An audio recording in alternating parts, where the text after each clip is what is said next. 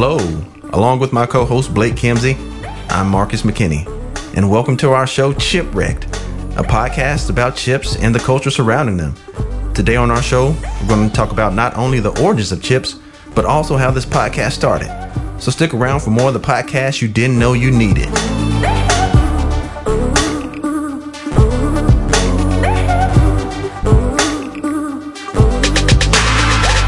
So, Marcus, can I admit something to you? What's that? Well, I've been a voracious consumer of chips ever since I got teeth, but it was not until this podcast idea, sitting on a couch with you, when I started thinking, what is the history of chips? If I had to ask you, Marcus, where would you think chips were invented, or who ate the first chip? That's a good question. Does it go back to Cleopatra? Hey, well, there is nothing new under the sun, as they say. So at some point in time, people were eating chips or some form thereof. So if I had to take a wild guess, if I didn't know, I would say chips started in the South. I mean, it just seems like a lot of inventive ideas surrounding agriculture came out of that region. So that would be my guess. Yeah, and delicious food, snack foods, salt. Man. Yeah, I would have guessed the South too. Everything bad for you. Most of the stuff came out of there. So everything bad you ingest, it tastes delicious. Yeah, so it would come as quite a surprise if I told you that the potato chip, goes back to the summer of 1853, and a Vanderbilt is involved. I was kind of surprised to see this, but this is... Oh, yeah, what? This is kind of the apocryphal story, is that in this cavernous dining room of Moon's Lake House in Saratoga Springs, New York, Cornelius Vanderbilt, a wealthy steamship owner, waited for his dinner. So in the kitchen, there was George Crumb, the half African-American, half Native American cook who prepared the meal, likely woodcock or partridge from the restaurant's grounds, served with French fries. But when the plate was presented to Vanderbilt, he refused it. The French fries were too thick, Vanderbilt said. So, Crumb did not take the criticism well. In his anger, the cook shaved the thinnest possible pieces of potato into hot oil and fried them to a crisp. He sent the brown and brittle rounds to the table as an insult, but Commodore Vanderbilt, as he was known, was thrilled with the novel snack.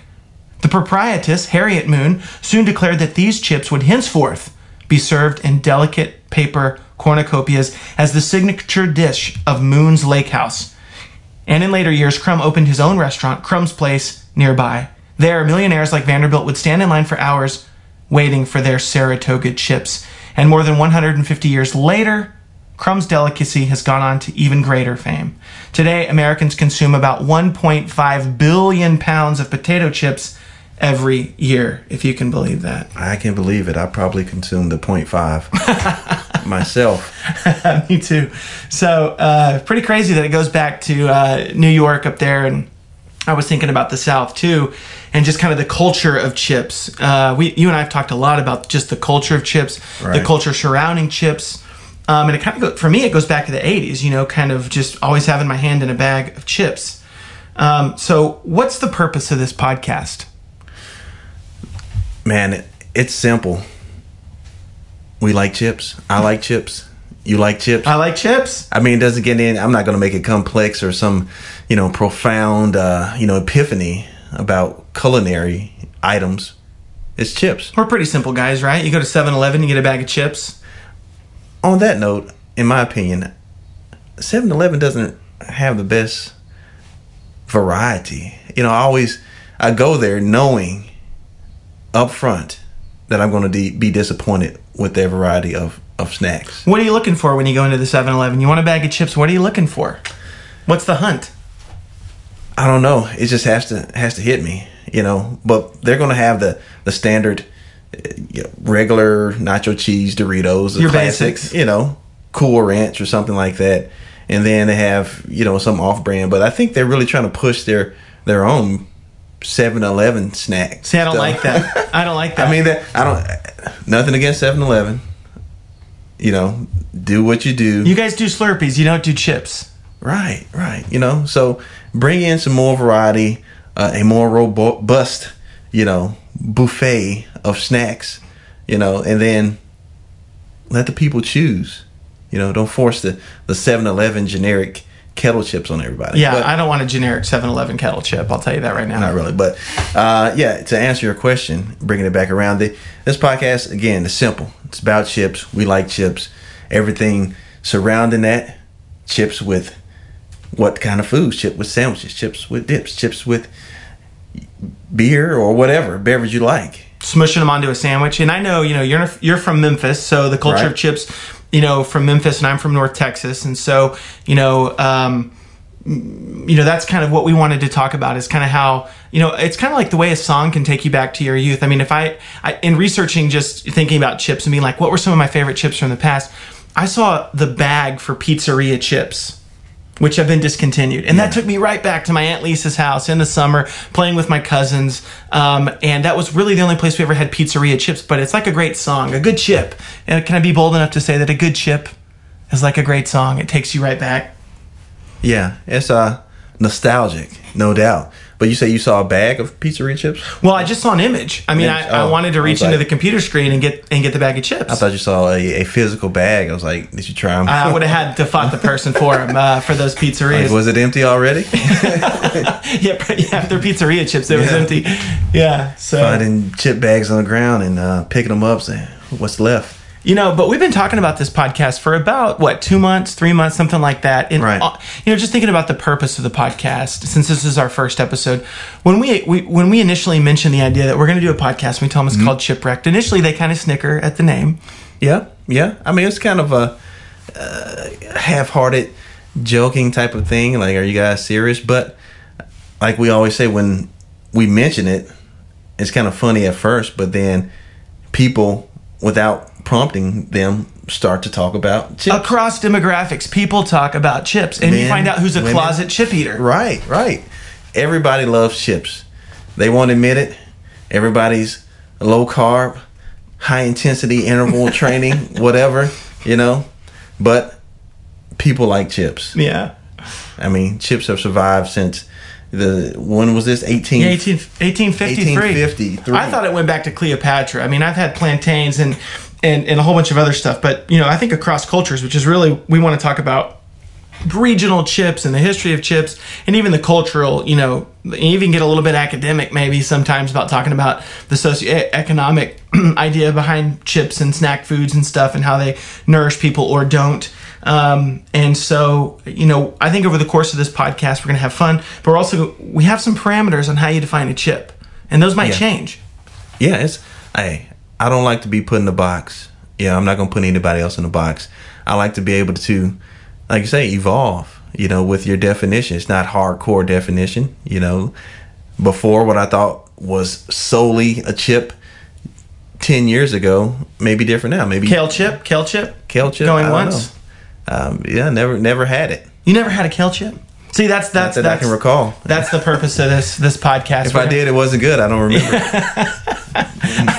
I know. Well, that the only reason I've had kale chips, Marcus, is because our wives, they don't like our chip habit. No, not really. But I mean, what are you gonna do? I mean, we have to persevere and keep eating a chip. Hey, everybody has their cross to bear. If you don't like my chips, I don't pig out on chips, but you're not going to take them away from me. Yeah, you're not going to take them away from me. You have to pry them from my cold, dead fingers wrapped around whatever type of bag chips come in now. Yeah, sometimes we'll fall asleep with them in our armpits, crooked like. But speaking of that, just a tangent, really, like the bag that chips come in now. You used to just be able to snatch it open. Some chips you can now, maybe with the more regular style chips, but these new chip bags where you have to cut it open with scissors. You got to cut them open. I'm like, what is this? Is it something have to do with why would a biodegradable bag be harder to open, or is it have something to do with the environment? I don't know. Sometimes I feel ashamed. I'm like, I cannot open this bag of chips with my bare hand. Yeah. Or you try to rip off the corner and you tear off the whole side of the chips. That's a tragedy. Now it's you rip off the whole side. It's a bad bag bowl or something. Anyway. I find myself more and more just kind of without thinking about it, just cutting the chips. I don't even try anymore. No. I feel like, is that the fact that we're getting older, we're giving up, we just want an easy way into the chip bag? I think it's about efficiency. Yeah, we gotta lose no chips. And I guess the history of this, so that was the history of chips. But I think the history of this podcast, we were sitting on the couch watching March Madness. All right. We were eating some, I think, underwhelming tortilla chips, maybe. I can't remember. Yeah, they were colorful, I remember. Yeah, were they like guacamole chips? They weren't good. Different shades of blue. And we don't, they were maybe blue corn, maybe a little stale, and we don't suffer bad chips. No, right? No. I mean, a bad chip, we had some salsa there, so it kind of made up for it, but it's hard to mask. Just a crude bad mask. Chip, it's awful. It's, should be punishable by something. Yeah, but that's the thing with chips is even when they're not good, we probably finish that bag of chips. Yeah, I mean, you just compulsively eat the chip. Yeah, you're going to eat it. You're like, I don't like it, but can I have some more of those? Let me get 10 Do you more have of those. any more? Can you scissor open another bag, please? But what you were telling me whenever we were sitting on the couch about this revelatory bag of Doritos that you'd had. Can you tell the listeners a little bit about that? Oh man, that bag of Doritos. What was the flavor profile? What was it? Okay, let me just give you just a real quick backstory. So, I obviously like chips. That's why we're doing the podcast. But I love Doritos. Classic nacho Doritos. Is always a favorite. However, staple. A few years ago, I was introduced to the salsa verde flavor of Doritos. And like you said, I'm from Memphis. I was visiting, some friends down here in Texas, and he's a chip lover too. He's a chip monster, as we like to say. But he told me about these Doritos, picked up a bag, tried them, instantly hooked. Like the first hit, never the same on again. The salsa verde. On the salsa verde. However, fast forward like 3 years. No, I take that back. Fast forward like 6 years later. Once I moved out here to Texas, I kept digging into the salsa verde. Some stores didn't carry them. Like, what is this problem here? Can I speak with the manager, please? Why doesn't they have salsa verde Doritos? But I kept seeing this. Wait, so you would ask to speak to the manager? He would sometimes. No, I was just kidding. Okay. I mean, my mind. I was going to take me there. Take me to that moment. In my mind, I would say that, they must be missing something here. But you crossed that store off your list. Absolutely. Or I would check back periodically, just in case they had a change of heart. Anyway, I kept seeing this, bright neon green Doritos bag. It was, popping jalapeno. I was like, that sounds interesting.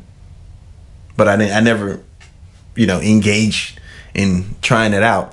Until one day I was like, you know what? I've had a ton of salsa verde. I want to try something different. So I tried the popping jalapeno, and man, it was life-changing.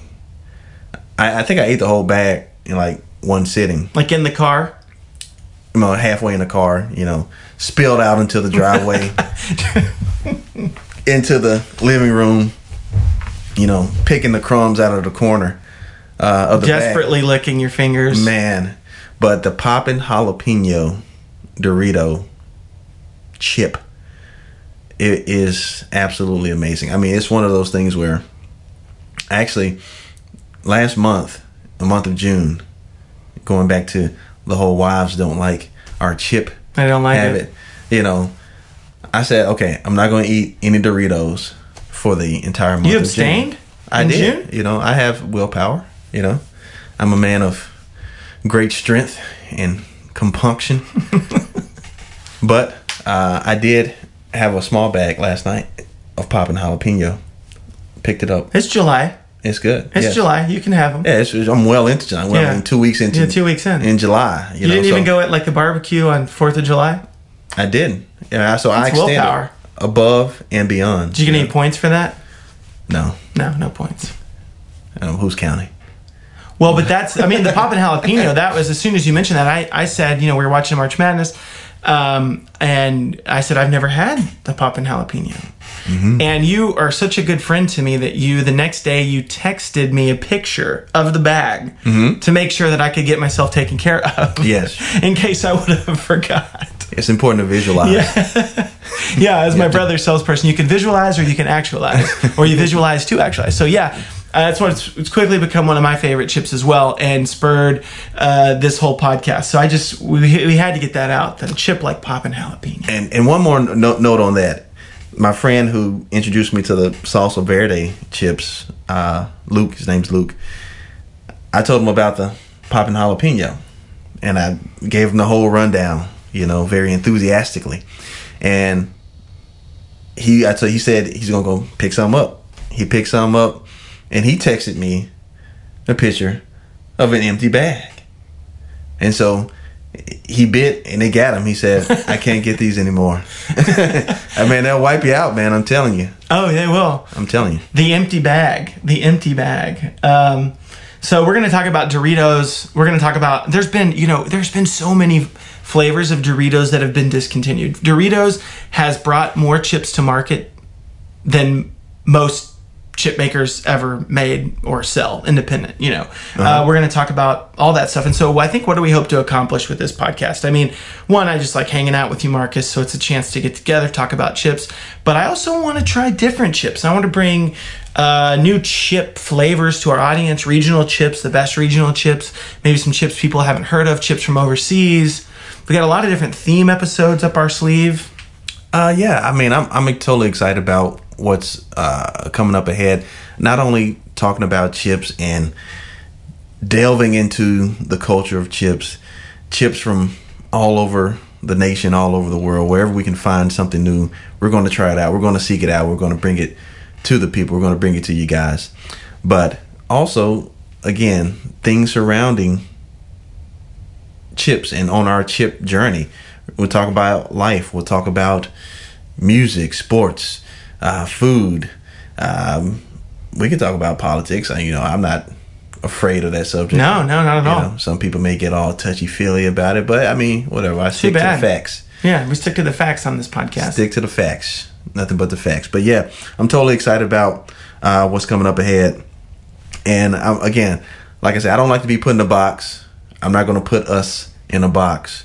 We're going to stick with the theme. We're always going to talk about chips, but we want this to be a life podcast. Yeah, chips are life. Maybe have some guests on the podcast. Yeah, talk about some of their chips. Maybe we have the wives on the podcast to see what they think, to get their 2 cents. I did get Danielle to admit the other night, my wife, that she's a closeted chip addict. She definitely admitted that to me.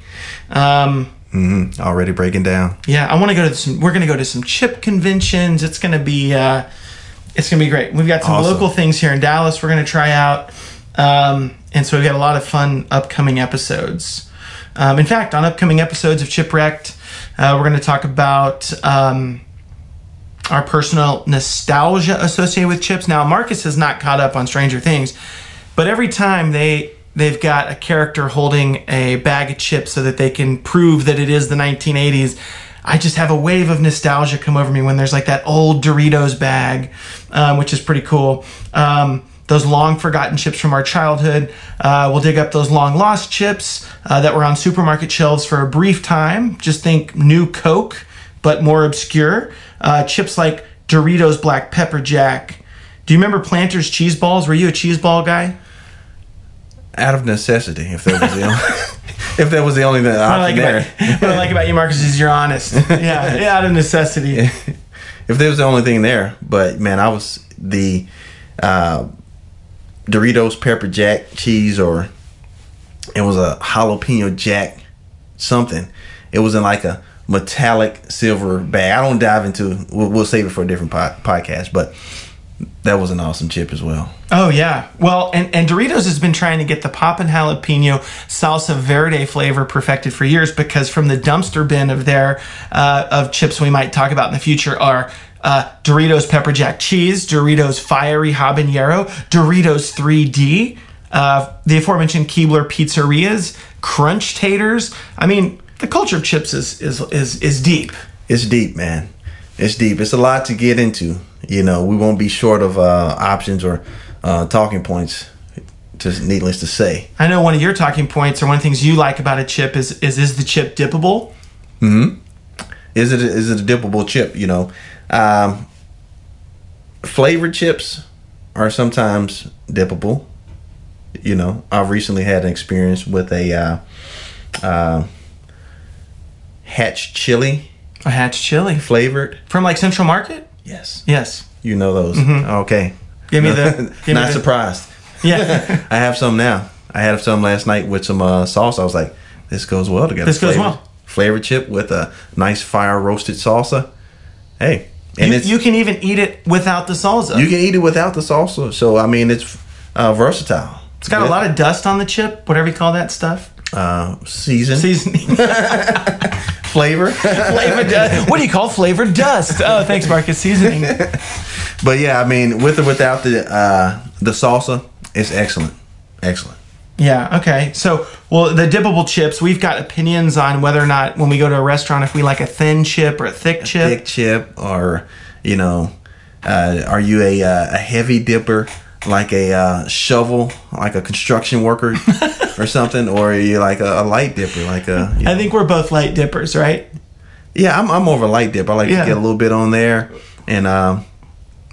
go from there. But believe it or not, that could be a whole episode. We've talked at length about just that one thing. We'll talk about the worst chips of all time, vending machine chips, which are a personal favorite of mine, best regional chips, chip culture in general. So I think we got a lot of stuff we're going to cover. Looking forward to it. Totally looking forward to it. You guys will not be disappointed. Will not be disappointed at all. Yeah, so we'll be back with you in 2 weeks. We'll be right back with another episode, a little bit longer episode.